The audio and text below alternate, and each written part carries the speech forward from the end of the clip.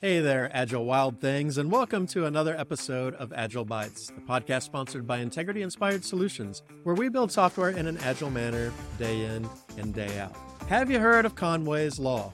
I thought about whether or not this would be a good topic for the podcast. I'm still not incredibly convinced it is. It's kind of a niche thing. By the way, do you pronounce it niche or do you pronounce it niche? Let me know in the comments. But it's kind of a niche thing, but if you are in the agile space or software development space, you will probably run into Conway's Law at some point. And I don't want to spend a lot of time talking about the law itself, but rather the way it gets used. Basically, what I'm trying to do is arm you for the conversation that you're going to have when a consultant shows up and does a presentation that involves Conway's Law and then begins to advise you on what you need to do about it. So if you're not familiar with the law, buckle up. This is super exciting stuff. If you are already familiar with the law, especially if you're one of the consultants I'm about to talk about, maybe we'll get to some common ground here. Let's find out. So first of all, let's talk about Conway's Law. What is it? Well, in 1967, Melvin Conway, who was a programmer, wrote a paper called How Do Committees Invent? Basically, how does a group, how does an organization develop systems and develop software? And it's a really good paper, especially for the time that it was written, even predating some other papers that have become very famous in agile circles. But he made an observation that was later characterized as Conway's Law, and it reads like this: any organization that designs a system, defined broadly, will produce a design whose structure is a copy of the organization's communication structure. Let me read that again. Any organization that designs a system, defined broadly, will produce a design whose structure is a copy of the organization's communication structure. Now, some people misread this law to say that they will produce a design that copies the organizational structure, but that's not what Conway wrote. He wrote that organizations will produce designs that mimic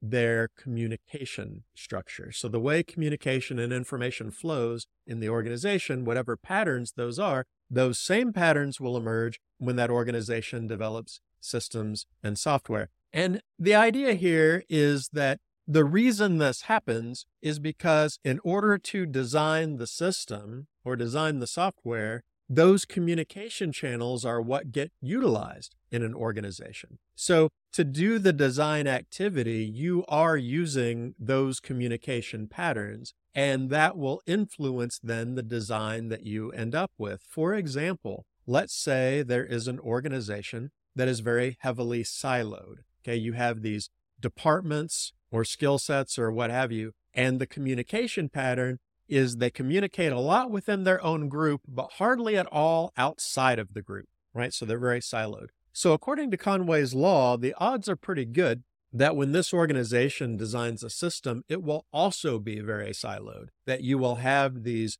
discrete modules of functionality that as a self-contained unit are very functional, but communicate very little with the rest of the system. It's sort of like that system silo is going to do it all, and then on rare occasions might communicate outside of it. And the reason it's going to look that way is because silo one is going to work on the part of the system that silo one is concerned about. They're not really going to talk about the rest of the system, and they're not going to collaborate with the other silos about how it should work very much either. So their silo will look in the system exactly how they want it to look, may not have much relevance or similarity to any of the other silos, which will also be kind of self-contained units. So that's an example of Conway's Law, the communication structure of the organization. Because you have to use it to build the system design then takes on those same characteristics. So far, so good, right? I mean, it's an interesting thing. If you think about it, you can actually see how this could happen in a lot of different ways, right? Like an organization that has very ad hoc, decentralized communication will probably have a lot of ad hoc, decentralized systems that work together. Organizations that have a very rigid, monolithic, top-down communication structure probably going to design a system that operates and communicates in the exact same way. So it's an interesting observation, and it's an interesting thing to keep in mind as we think both about our organizational communication patterns and the software designs and system designs that are likely to come out of those communication patterns. The problem is when consultants like me get a hold of Conway's law and then start giving advice based on Conway's law. Because here's the thing, people learn about Conway's law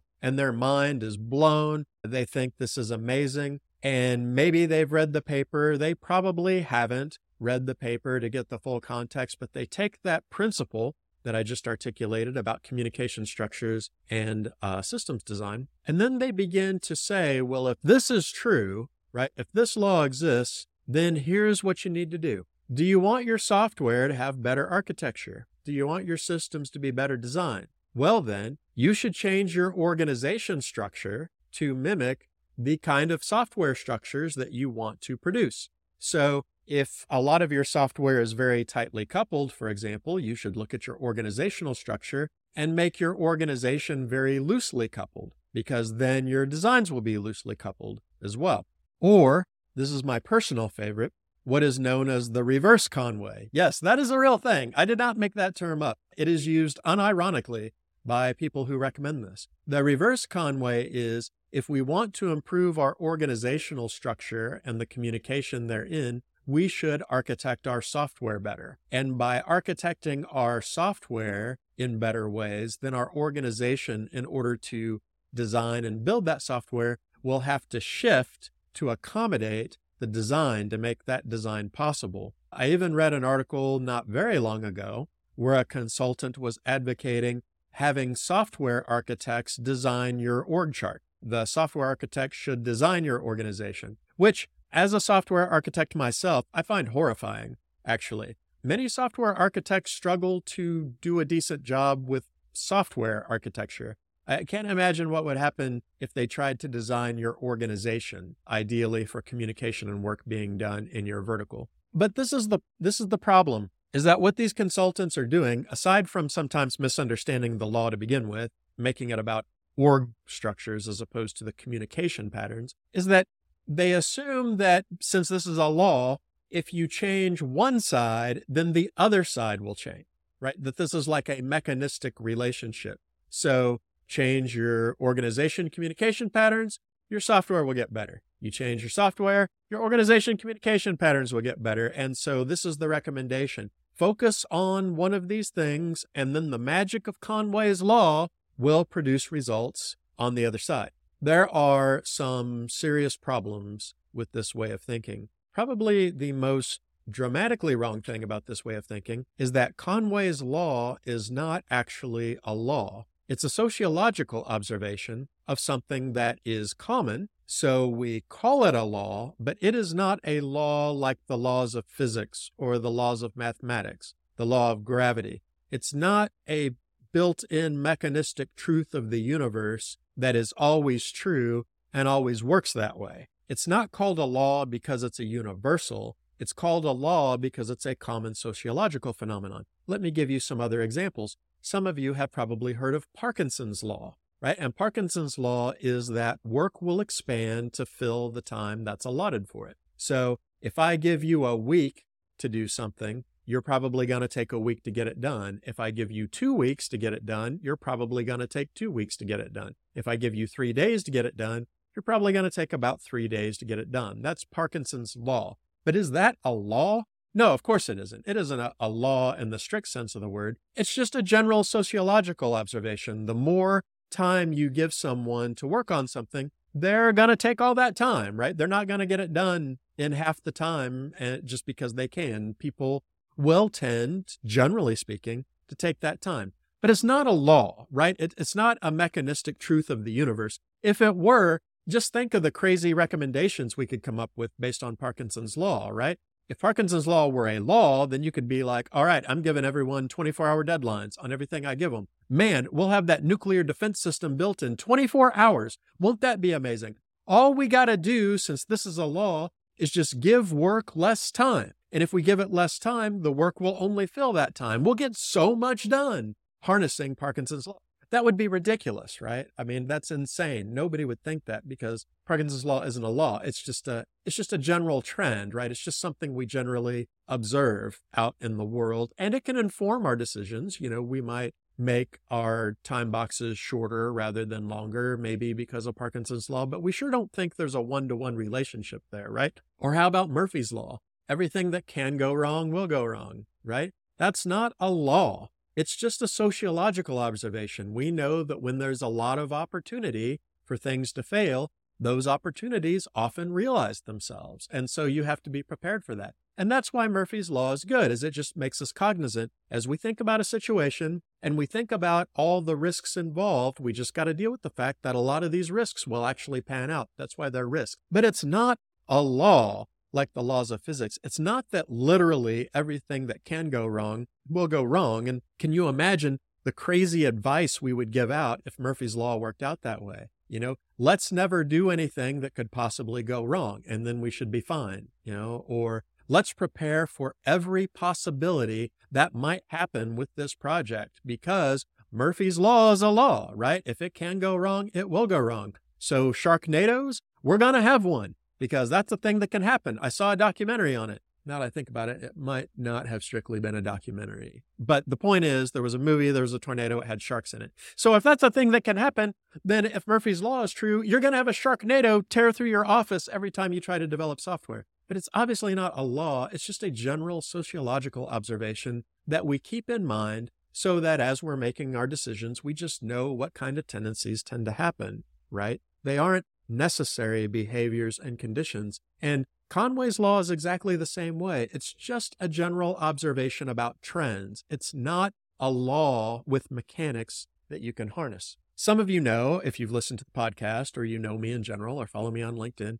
that I teach Filipino martial arts at an MMA gym. And as part of this, we do a lot of stick fighting. So I hit people with sticks. And if I want to hit someone with more force, there's only really two things I can do. We all know the equation for force, right? In physics, right? You got it right on the tip of your tongue, right? The equation for force in physics. It's mass times acceleration. That's it. So if I want to apply more force with my stick, then if I swing the stick faster, it will hit harder. Or if I get a bigger, heavier stick and swing it at the same speed, it will hit harder. Or I could do both, right? But if I increase mass or increase acceleration, the force will get greater. If I decrease either of those, the force will get smaller. That's the way physics works. That's the way a real law works, right? It's not a trend. It's not, hey, if you start swinging your stick faster, yeah, most of the time you're going to hit harder. No, every time you're going to hit harder. That's the way the laws of nature work. You increase the acceleration, you will increase the force. But these laws that we're talking about, like Parkinson's law and Conway's law, they're not that way. They're not mechanistic truths about the universe.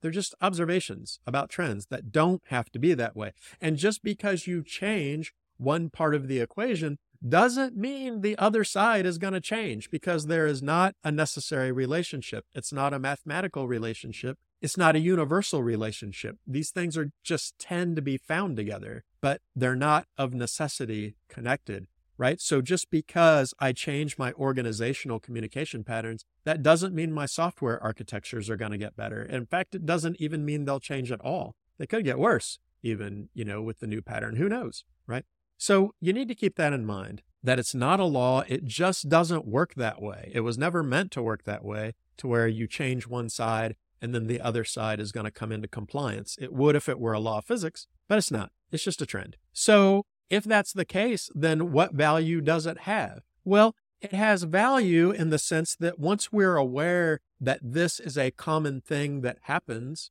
if we are uncritical about it in organizations, now we can be mindful of it. Now we can be aware of it. And as we look at our organization and as we look at our systems design, we can have this principle in mind that, hey, a lot of times our designs are going to be influenced by our own communication patterns, and to a degree, vice versa. So as we're looking at these designs, we need to keep that in mind and not just mindlessly let one of them spill into the other one. Let me give you an example. It's very common for employers to hire people that are similar to themselves. We could call this a law. Let's call it Ledgerwood's law. Ledgerwood's law is that employers tend to hire people who are like themselves. And of course, we see this empirically in a lot of places. If you look at the leadership boards of a lot of organizations, many times those people look a whole lot alike. similar ages, similar genders, similar ethnicities, coming from similar backgrounds, maybe even similar parts of the country. And you look at companies and you look at departments and things like that, and maybe it's common personality traits or something like that. But people tend to aggregate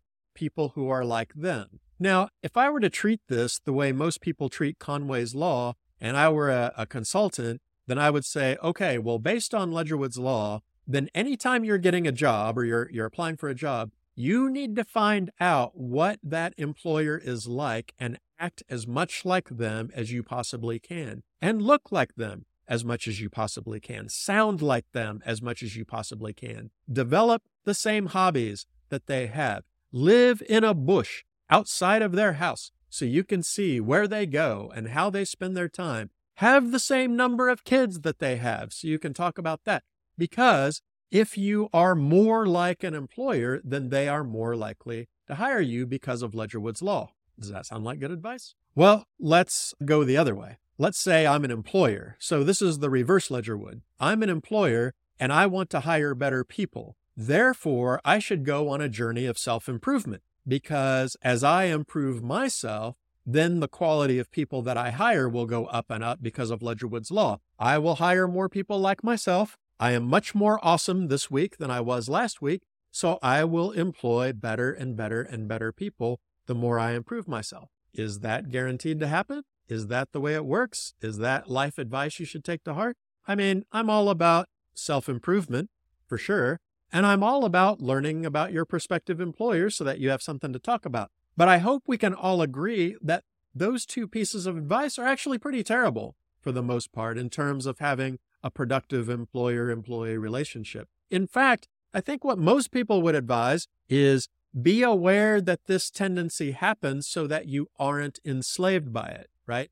Be aware that this happens so you can be mindful in your hiring decisions. So if I'm a department head or a CEO or something like that, I can know, hey, generally speaking, people tend to hire people who are like them. It's not good for the company if everyone is like me. It's not good if everyone has the exact same background, the exact same way of looking at things, even the exact same way of talking or communicating or thinking or opinions, or even worldviews, perhaps, depending on what we're talking about. It's just not good for an organization to only have one type of person doing the whole thing. So as an employer, I can be aware of this tendency and not be controlled by it. So when I have an applicant sitting across from me who perhaps doesn't look like me or had a very different background than I have, or maybe they talk very differently than I do, instead of me saying, oh, I don't know if we got a culture fit, and then just reinforcing hiring people like me, I can think to myself, you know what? This person is not very much like me. I might not even be super comfortable right now. But you know what? It would be really valuable for my team to have someone who thinks this way, who talks this way, who has this background, and bring that diversity into our discussions so that we'll be a healthier organization and we can come up with broader strategies and broader solutions to problems and more ways to communicate about them. That's how you would want to use that law, right? You wouldn't want to harness it. You wouldn't want to try to base your decisions based on this law being a law. You would just be aware of it so that it wouldn't control you. So that's why I think Conway's law is valuable, not for you to change your software architecture to improve your organization or change your organization to improve your software architecture.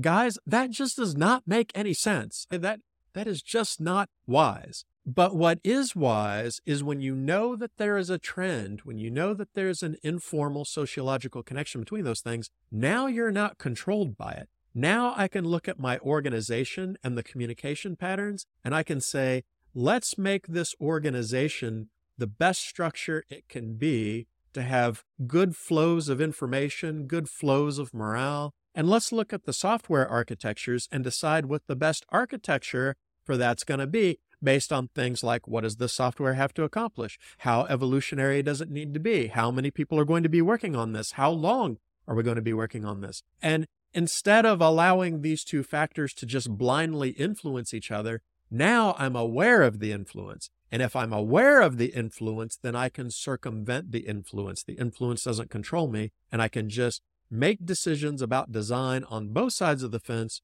based on what's best on their respective domains. I can do the best organization for the organization, the best software design for the software. So in conclusion, I just want to say Conway's Law is valuable. It's good to know that the way your organization communicates is going to have an impact on your software design, because once you know that, then you can watch out for it. You can be on the lookout for it, and you can not be controlled by it.